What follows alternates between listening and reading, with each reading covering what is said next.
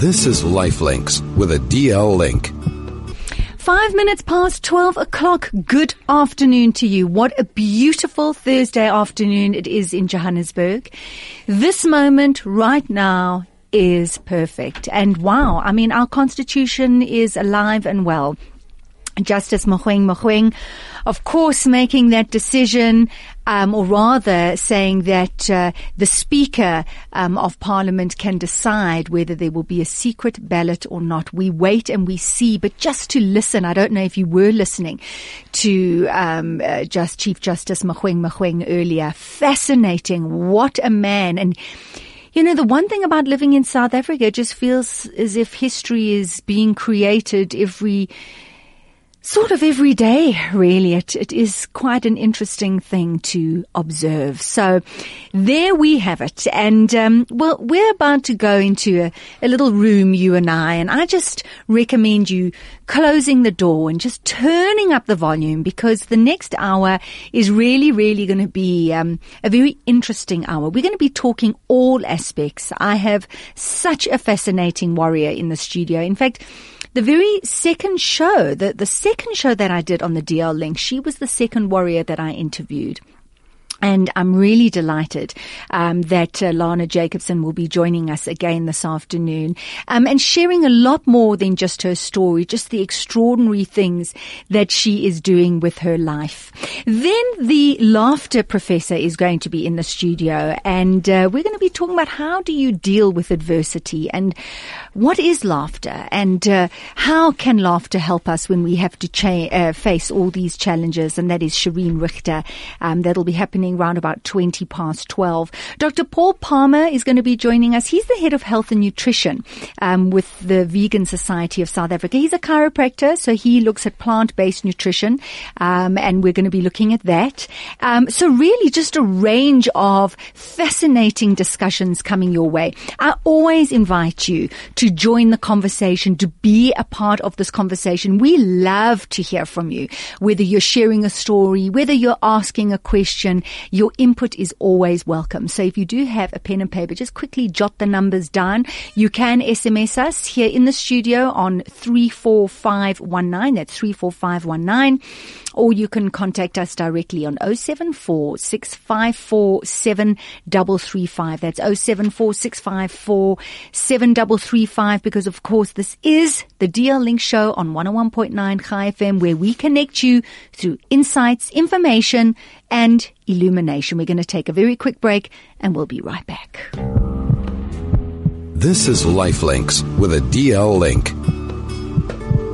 Lifelinks is a DL Link fundraising initiative. If you are in business and you would like to support the DL Link, consider advertising or sponsoring the show.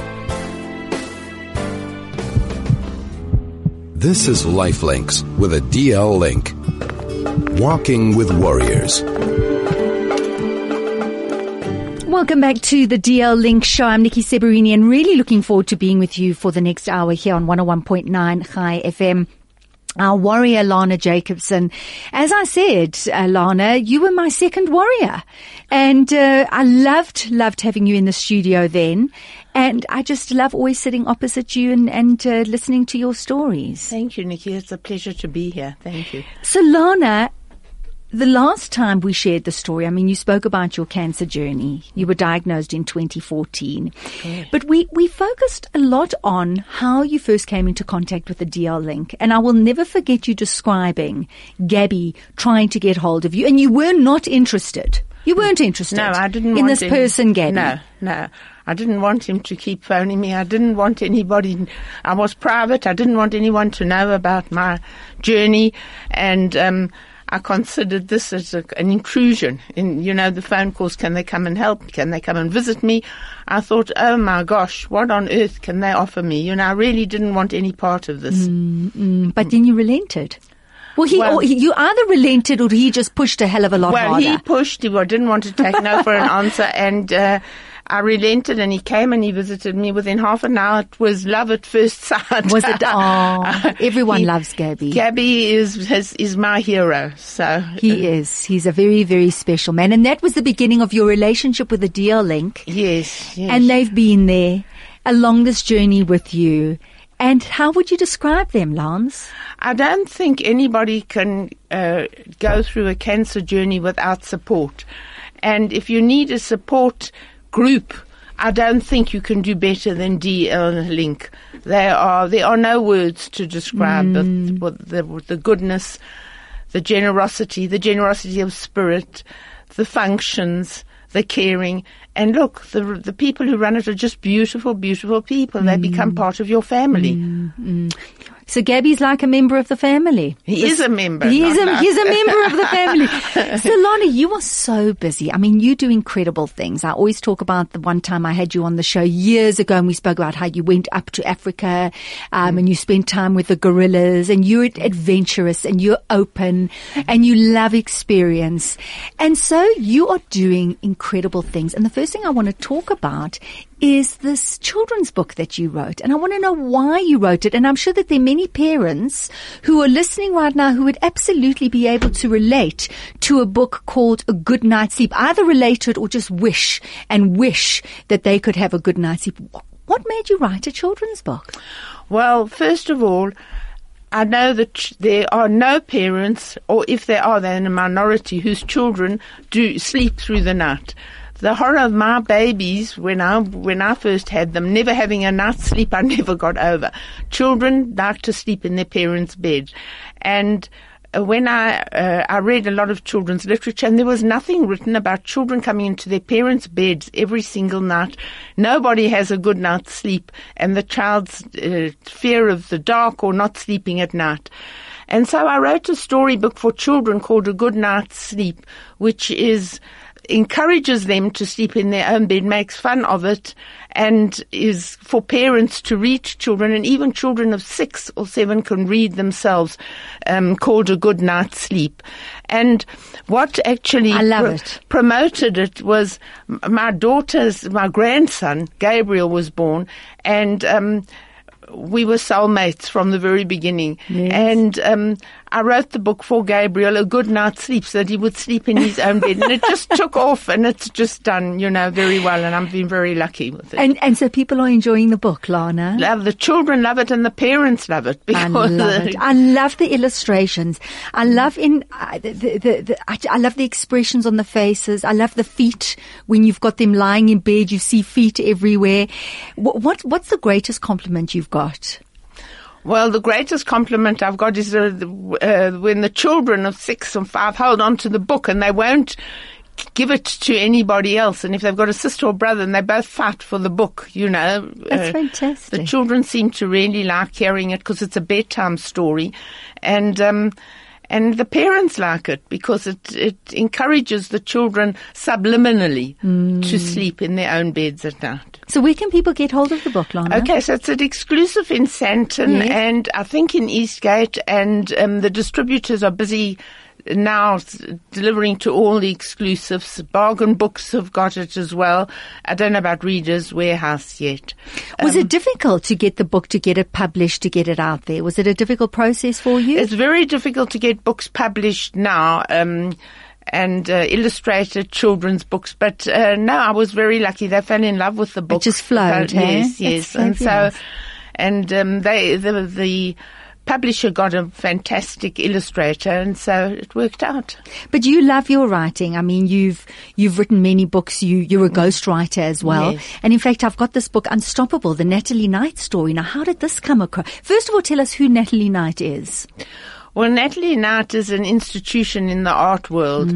And as early as the early 70s, when things were really dangerous, she would go into the township and into the villages and found the art of the Ndebele, which she discovered and put on the map, and which is now in the Smithsonian Institute in Washington. Amazing. And in the British Museum. Thanks to Natalie Knight. Yeah, it's her, yes. It's her work on the Ndebele, and she's curated, and she's had art galleries here and everything, and it's for history. And in fact, there are 2 books written on Natalie. One for her children as a journal, as a memoir, and then because she's got so many children and grandchildren and family, and another one that will be available and exclusive. And so what happens, Lon? I mean, do you know her personally? How did it come about that you then wrote her book for her story? Well, I think she knows my writing because I've written for her before. That usually happens with people that I work with. And she entrusted me with it, and I ran with it, and I loved doing it. Because really, ostensibly, you're the person's voice. You know what I'm saying? So there's got to be a relationship. They have to trust you. They've got to enjoy your style of writing. Is it difficult writing for someone else to be a ghostwriter? I don't know any differently. So really? I don't, I suppose not really for me. Do you have to get into their head? Do you have to spend a lot? How do you become the voice of that person? I read them and I feel them. I feel the people I'm writing with. I live with them in my head. For a few days before I start writing and when I'm writing, and I actually feel them, and they become intrinsic to me, and that, and I do my research, which must be a fascinating journey. Well, and finding out about others, writing about them, their story must be wonderful. I love people and I love their stories. I found that every human being has got a story, and there are so many people who wish to be able to put it on paper or to have a ghost-written person write their memoir or write a story on them, and they can't do it. So I've been doing a lot of that for people, and I've been tutoring now people and writing in their memoirs. Oh, I want to hear. Journal. I want to hear more about that, because I think that's fascinating. I think there's a wonderful healing in that. But talking about the healing for you, your treatment. I'm sure there are days you wake up with what you've experienced, you're feeling good. There are other days you're feeling awful. What is writing for you? Is writing an escape? Is writing an opportunity to remove yourself from where you are? Does it ground you? How has writing helped you, or just been a part of the journey whilst on your journey? No, I think writing is cathartic, and I think it's, I don't know differently. Well, I don't know how not to write, so that's what I do. But it hasn't blocked you, Lana, is what I'm saying. So when you're feeling awful and when you haven't thought, I'm so ill, or I'm just feeling so bad, I can't write. Like, what is writing for you? Is it an escape? Is it your opportunity to leave everything else behind and go into the writing world? Are you more creative, less creative? What's it been like for you? Well, I think I just get into the world I'm writing and I live it and I feel it. I found myself very frustrated when it was really, the real word is shocking from the chemo, and I found I was frustrated when I couldn't work.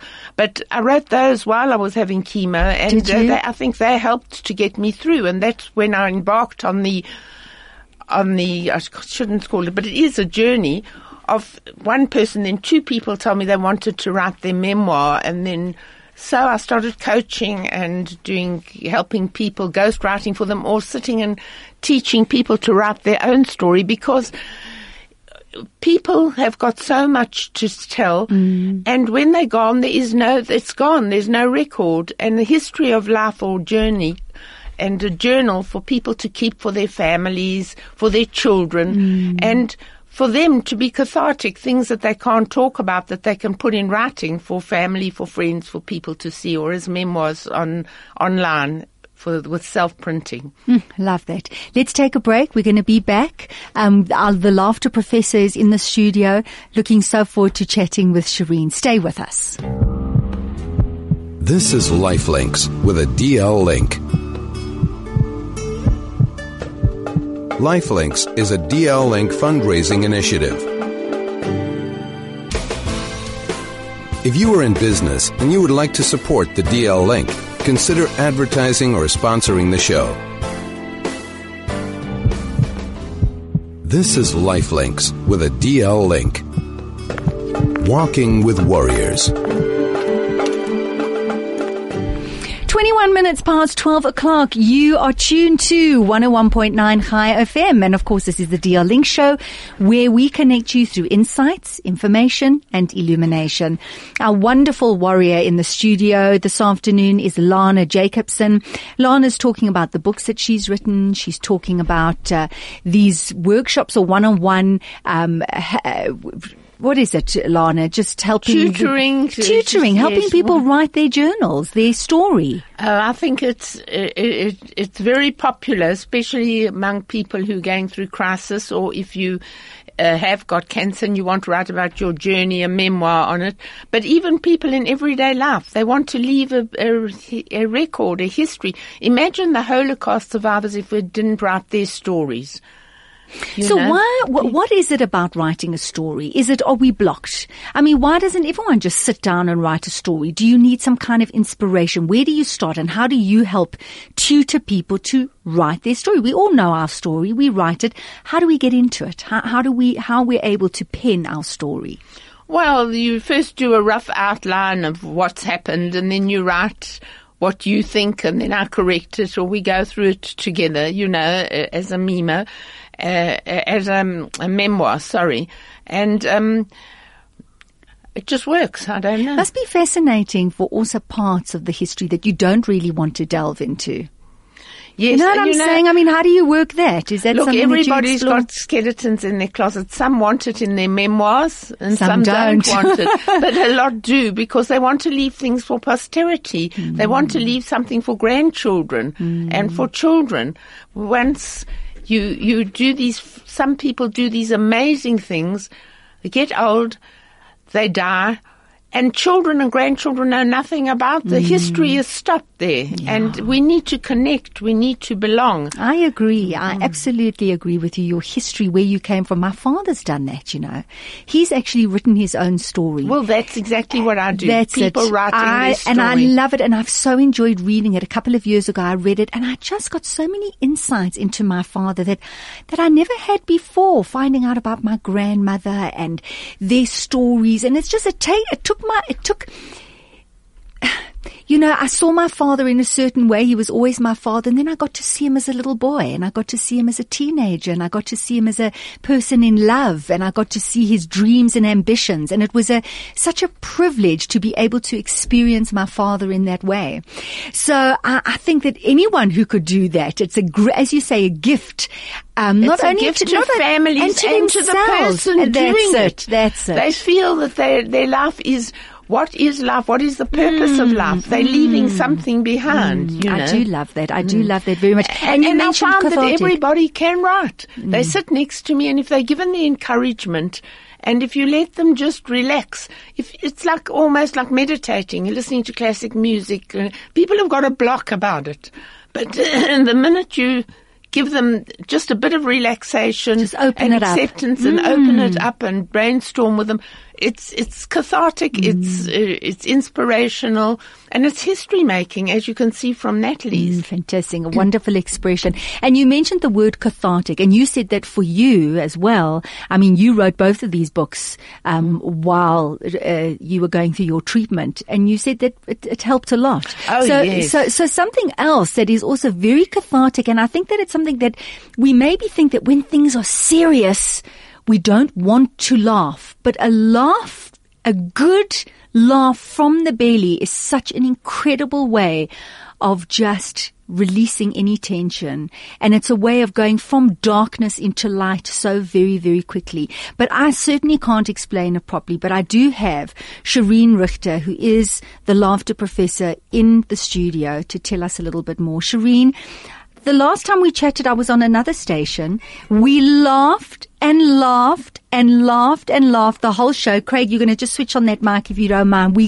I remember we did some exercise, and I giggled and giggled, and I walked away, and I felt as if my heart had expanded. I felt like my stomach was warm. I felt free. I felt light.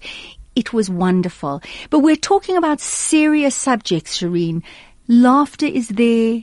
in all situations, isn't it? Absolutely. But hi, Nikki. And yes, welcome. Do remember that. And in fact, I remember laughing with Nick Rabinowitz. So I remember that day very well. Because Nick actually said he doesn't laugh a lot. And he's the comedian. He thought I was quite crazy. I think laughter really is the best medicine, the age-old saying. But the way that I use laughter is not that we laugh at the funny in life. And I think so many people, cancer survivors, people going through chemo, people just going through life need resiliency skills. And we need a way to help deal with the traumas, the stresses, the everyday things, paying bills. And we just aren't equipped with it. But yet we forget about the biggest gift that Hashem has given us, which is laughter. It's been given to every single human being. And what I teach is really not about just laughing at jokes or laughing at funny things, but really using it to build inner strength. Because when you do laugh, certain physiological and biochemical things happen in the body and the brain. And that's what you're actually wanting. You're wanting the oxygen in your brain. You're wanting to get your brain to release endorphins and serotonin and opiates and oxytocin and all those amazing drugs which lift you. And laughter's wonderful. Yeah. And I've worked extensively with the DL Link. I've worked with oncology patients and been through my own personal journey in my own family with my mom. Well, this is what I wanted to ask you with your mom, because we've discussed it publicly before, and that is what a tough journey. And yet you're the laughter coach, and you go out and you go into companies and you're helping people with resilience and connecting with that very important side of themselves. As you've said, it's not laughing at life, but it's finding a way of just removing oneself and finding a joy and finding that inner spirit. How have you coped with those difficult times, Shireen, with finding the laughter when actually all you wanted to do was cry? So it's a really interesting thing. I'm going through a real trauma personally at the moment, and I always say that Hashem tests me constantly. And he tests me so that I can be authentic in what I do. And Sure. I'll just give you a very brief story of what happened. But when my mom was first diagnosed with lung cancer, there was a time she had to have an operation. And at the exact time that she was being operated on and having this big biopsy, I had 2 half-an-hour workshops at one of the biggest healthcare companies in the country. And I thought, how on earth am I ever going to do this? Yeah. My mother's my life. She's my everything. How am I going to go and laugh while I know my mother's under anesthetic having this huge operation? And what happened the night before is that I sat having dinner, sobbing my eyes out. And I actually said to my oldest son, who was 17 at the time, he's 21 now, I said, I think Hashem's playing a sick joke on me. How honestly am I supposed to go out and laugh?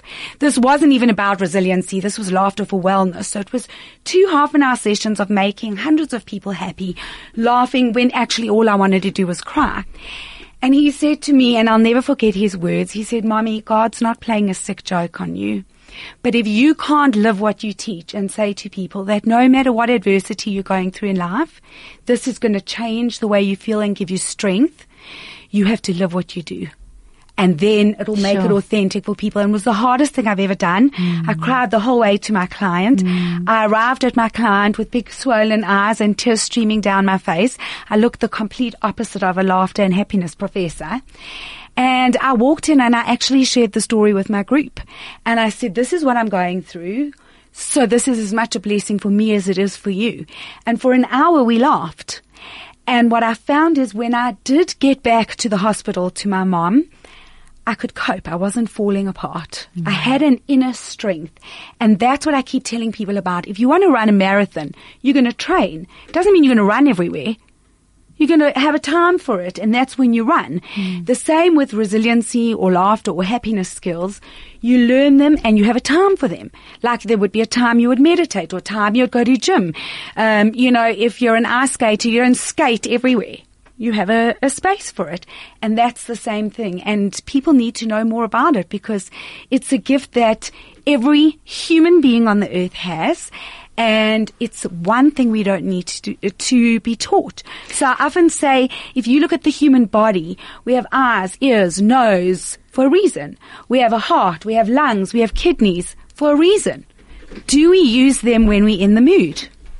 Do we use them when we feel like it? Listen, it's very interesting because, as you said, there are the two aspects of it. There's the aspect of when you find something funny. You watch comedy or you have a conversation, there's something funny, you laugh. But laughter is there as a release mechanism. It's to release the tension. And so what we're saying is we can only react when something is funny. But what you're saying is that if you can dig deep and you can actually use laughter as that release mechanism, because we are very scared of emotions, aren't we? Unless it's just the feel-good emotion.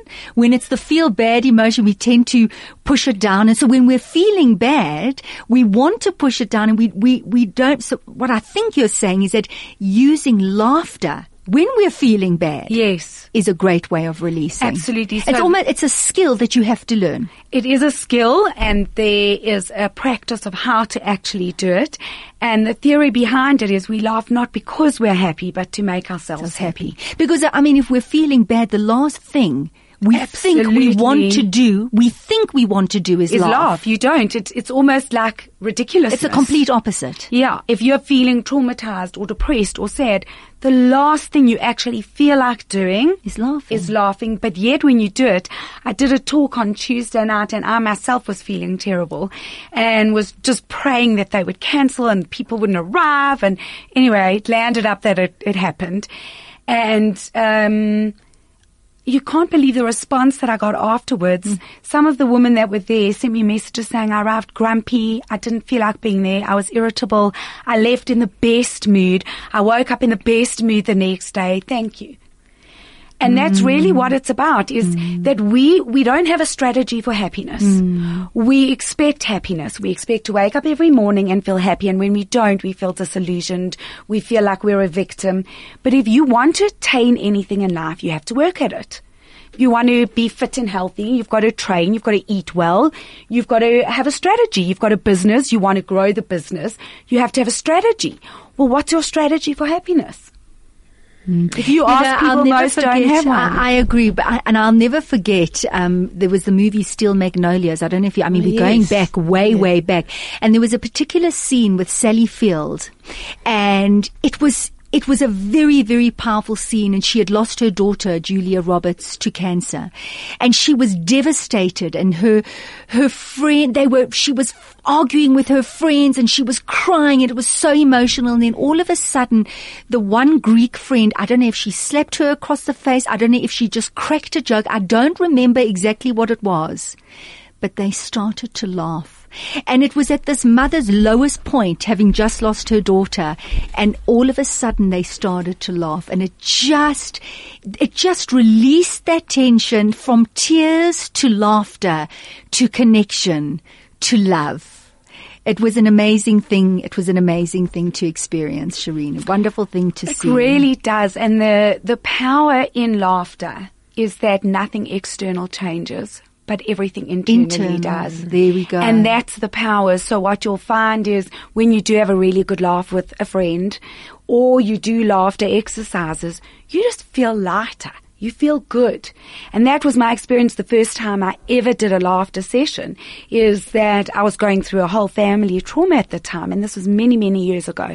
And I left feeling like I was on drugs.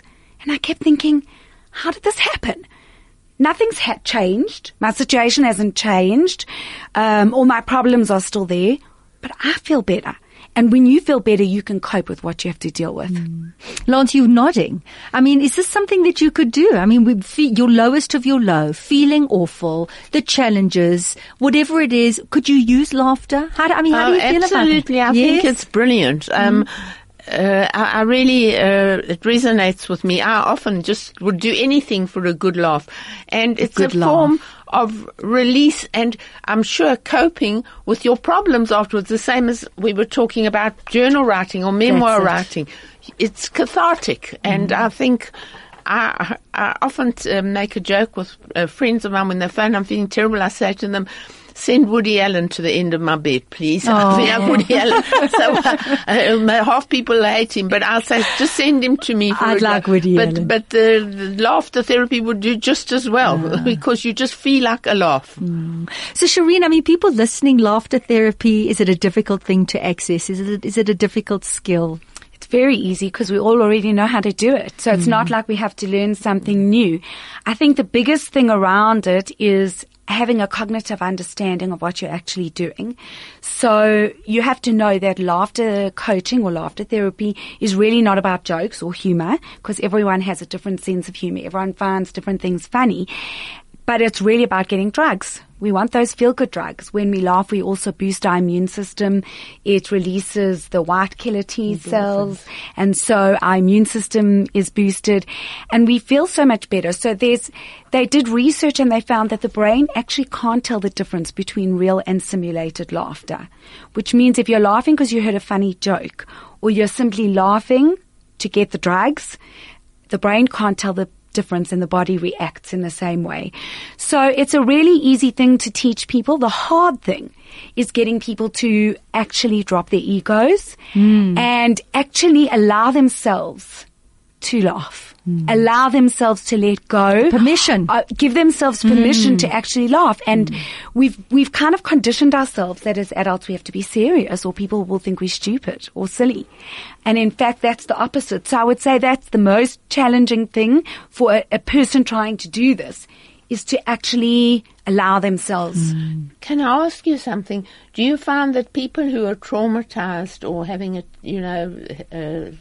drama or something, and you want to bring laughter therapy in, which I agree is brilliant, but do they feel guilty about laughing when something's serious because people are conditioned to be serious?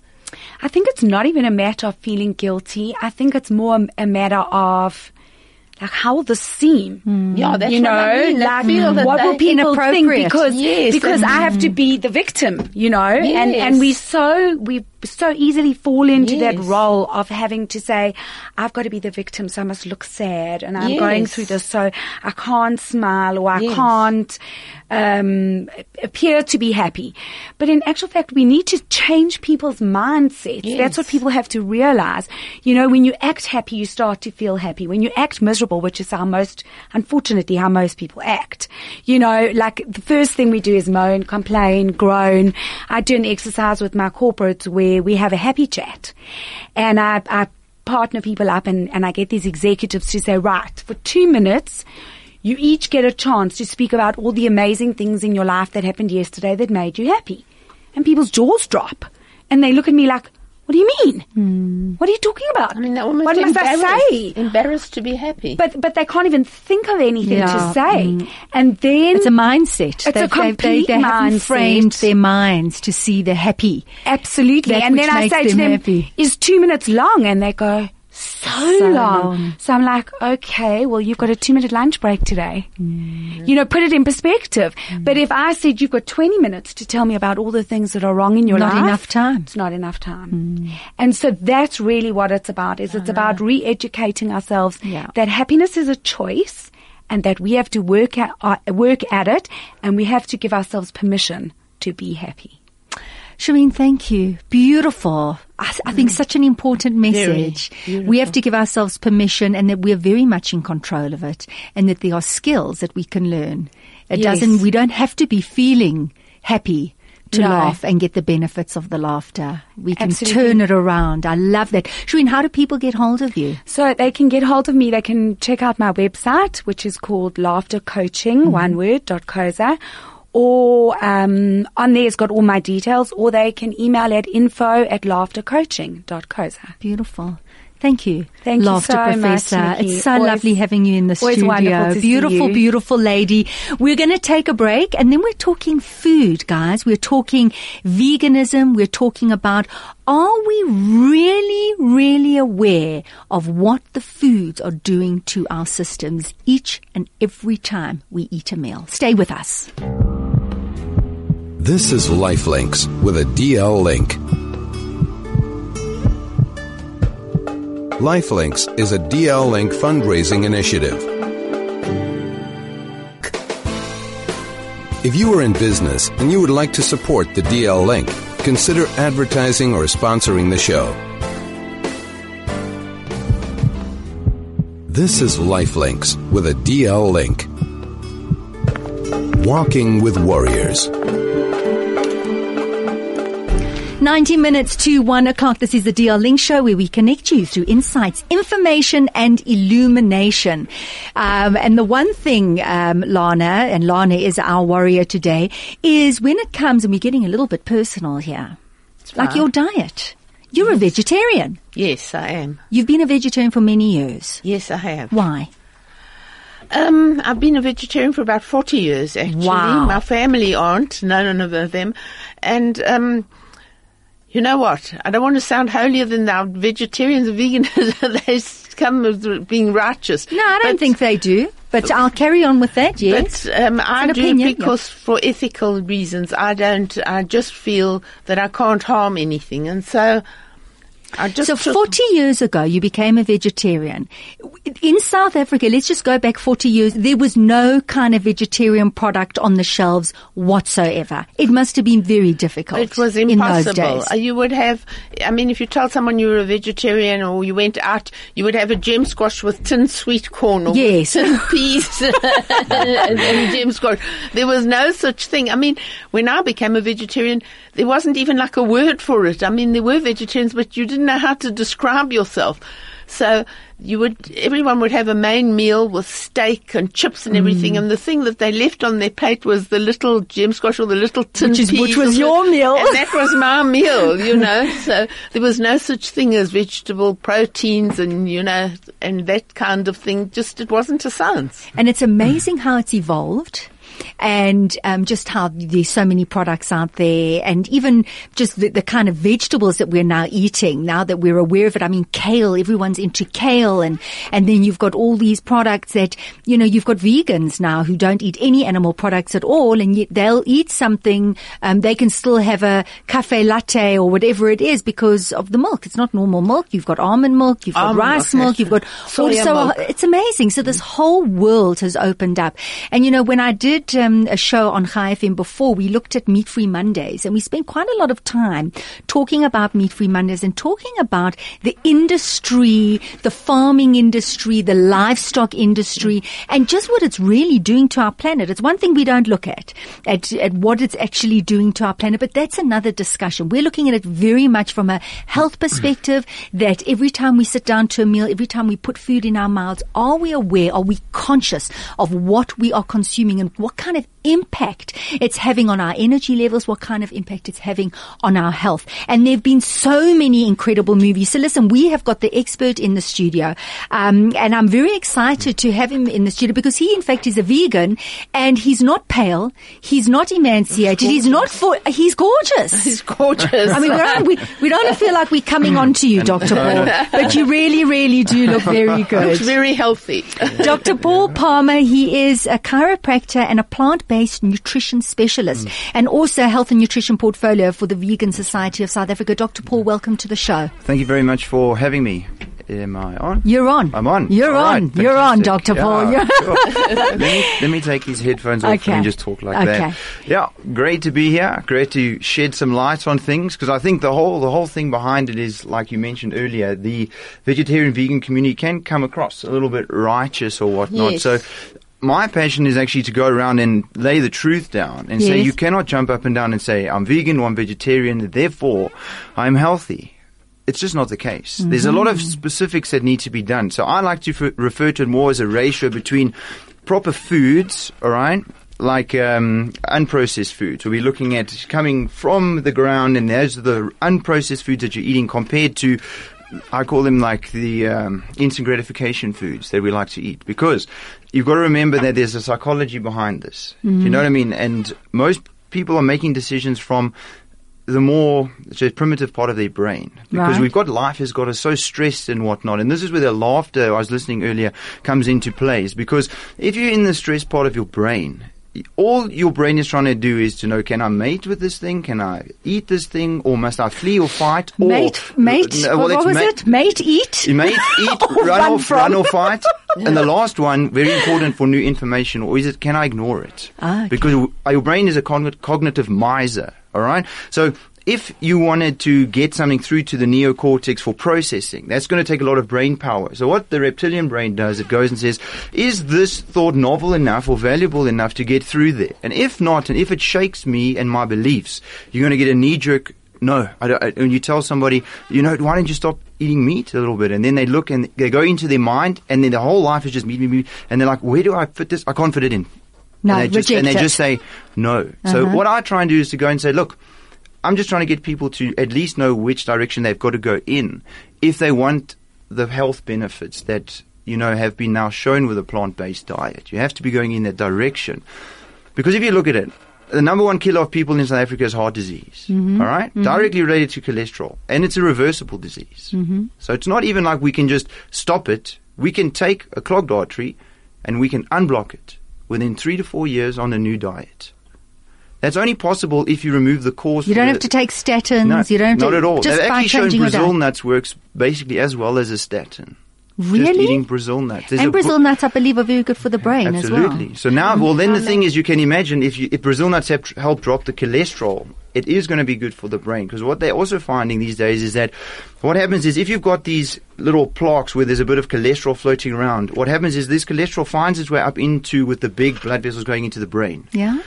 It circulates, but it never finds its way out. So if you look at Alzheimer's patients and they have done autopsies, their brains are fatty, full of fatty things which are now preventing the synapses from carrying forward all of these neural transmissions. Really? And that's why the functioning starts to deteriorate. So I try and look at it very mechanistically. Okay. Like, how easy is it? What is heart disease? It's basically that you're getting little sores, like little pimples, on the inside of all of your blood vessels throughout your body.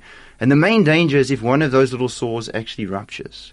Because if it ruptures, you're going to get a clot in that particular artery. Now, you can imagine if it happens in the brain or around the brain, that's a stroke. If it happens around your heart, that's a heart attack. But then all of these other ischemic pains that people experience as they get older, maybe we're just not attributing them to the original cause. Because as a chiropractor, it was fascinating for me to find out the direct link between having high cholesterol and back degeneration. Because the arteries that supply your spine are actually very susceptible to this problem because they don't actually feed the discs of your spine directly. They run parallel and the nutrition has to diffuse across. So if these vessels get a little bit blocked... So your spine's not getting enough blood. Yeah, they won't get enough nutrients into it, and that right. accelerates the process. Obviously, we know sitting is the new smoking, but if you've got bad posture because you don't know how to fight gravity, right? I'm sorry, I'm just... No. I'm just changing my position. Dr. Paul is watching. Yeah, no, because... I was slumping, now I'm sitting up. Right, carry on. So it's basically just like if we use a premise of the posture thing and use something simple that everyone can relate to. Pain. Use pain as an example.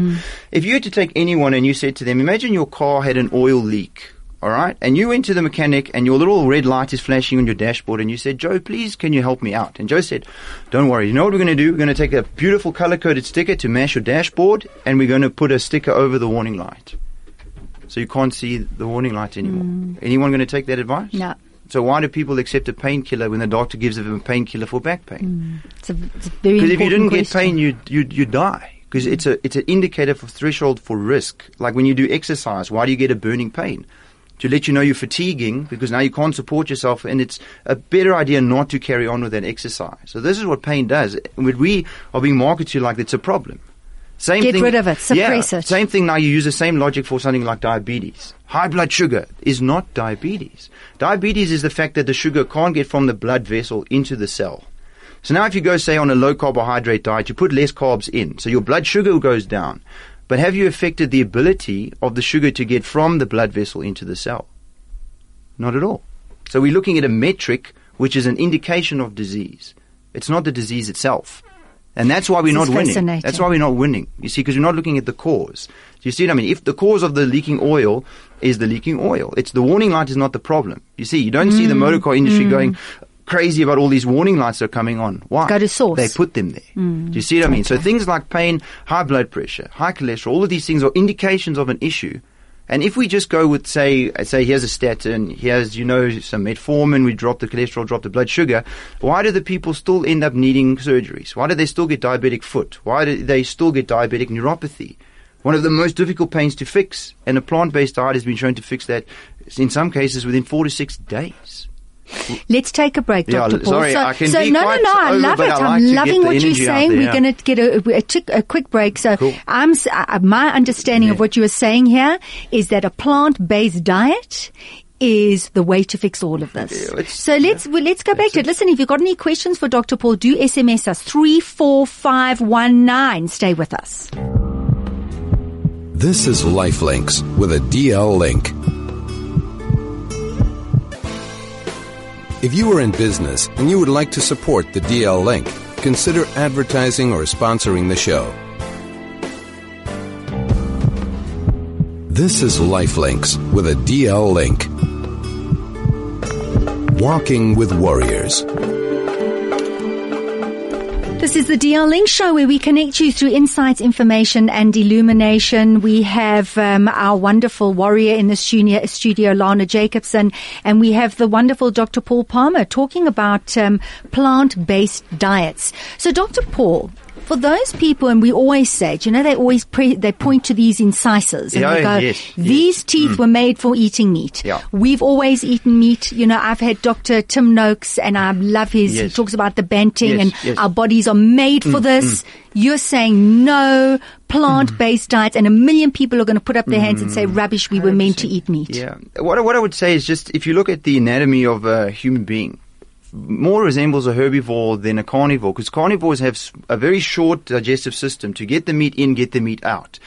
Because meat staying in the system for a long time is bad, because those proteins putrefy, and that creates a very alkaline environment in the colon, and the colon doesn't do well in alkaline environments, generally better acidic.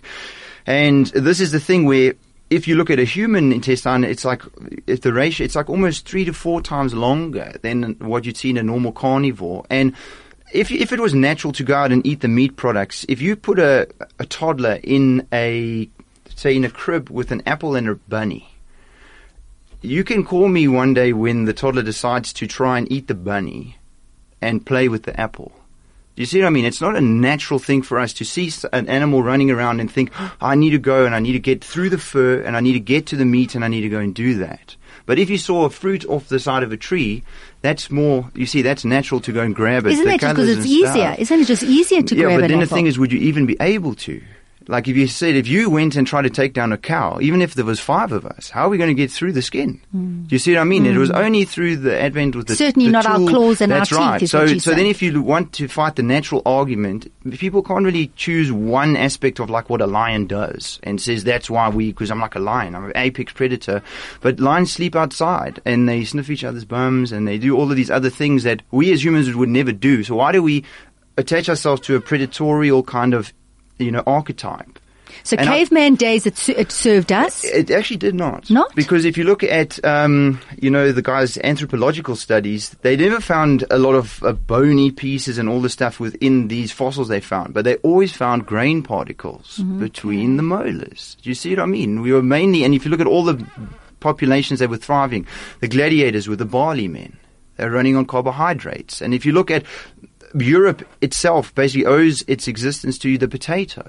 If you look at how the potato played such a massive role in Ireland and all of those things, one vegetable, just a potato, was basically the staple for an entire nation.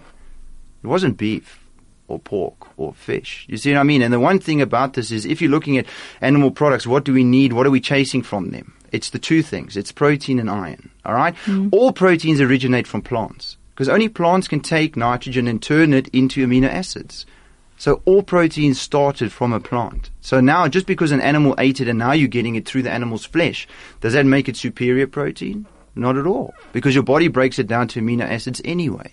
Do you see what I mean? This whole thing about protein combining and all of that, your body is an amazingly complex machine and it acts like a symphony. So a lot of the researchers, they'll come in and say, this thing studied in isolation does this on the body. It's impossible to say that because you never eat something in isolation. Right. And when you eat things all together, and that's the problem with animal foods, is basically the trifecta for heart disease. You've got cholesterol in there because cholesterol is made by the liver. Last time I checked, plants don't have livers, so no cholesterol there. And the other 2 things is trans fats and saturated fats, both found naturally in animal products, and those two fats, when consumed, they make your liver make more cholesterol. So that's actually the big impact. And this is where there's a bit of a problem with saturated fat studies, because there's a correction bias. All right? Just to conclude here, it's basically saying that they factor out the cholesterol problem and then look for problems directly related to saturated fat. But if the saturated fat only affects us because it makes your cholesterol go up, you're cooking the books. Because now you're saying cholesterol, the saturated fat doesn't correlate to heart disease, but the only way that it correlates to heart disease is because it raises your cholesterol.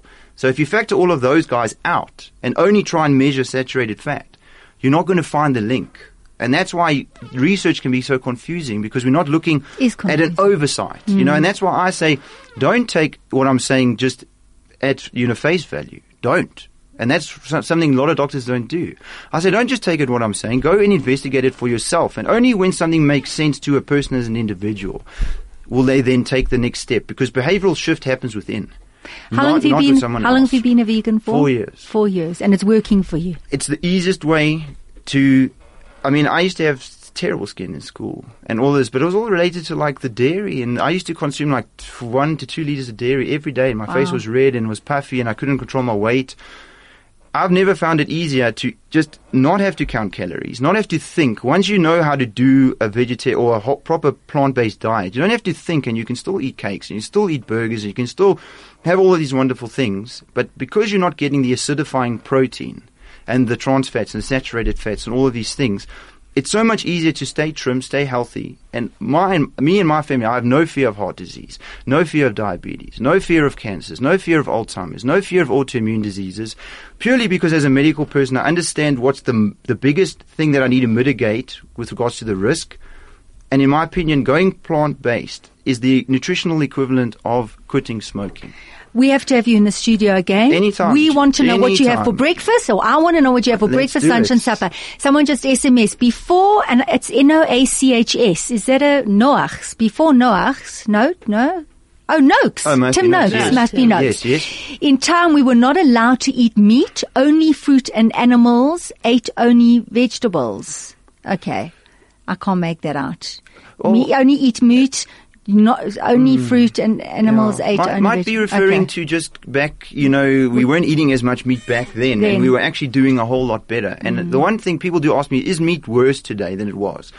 It is, but it doesn't mean that it was healthy back then. It's just now it's got the additional toxins and antibiotics and growth hormone, yes, all of that. So that you didn't find back, 50 years ago, but now you do. But it doesn't mean that meat was then good for you then. It's just way worse now. That's all. Yeah. Dr. Paul, you're definitely going to join us again. You've given us a lot to think about. Little seeds. Thank you so much for coming onto the show. It's been great. Lana, lovely having you on the show. Thank you. All the best with your journaling and your tutoring. It's been fabulous, Lana Jacobson, and Dr. Paul Palmer, Shireen Richter, Laughter Professor. I hope you've enjoyed the show. I certainly have, and I look really forward to being with you same time next week. From me, Nikki Seberini, take care. Goodbye. This is Lifelinks with a DL link.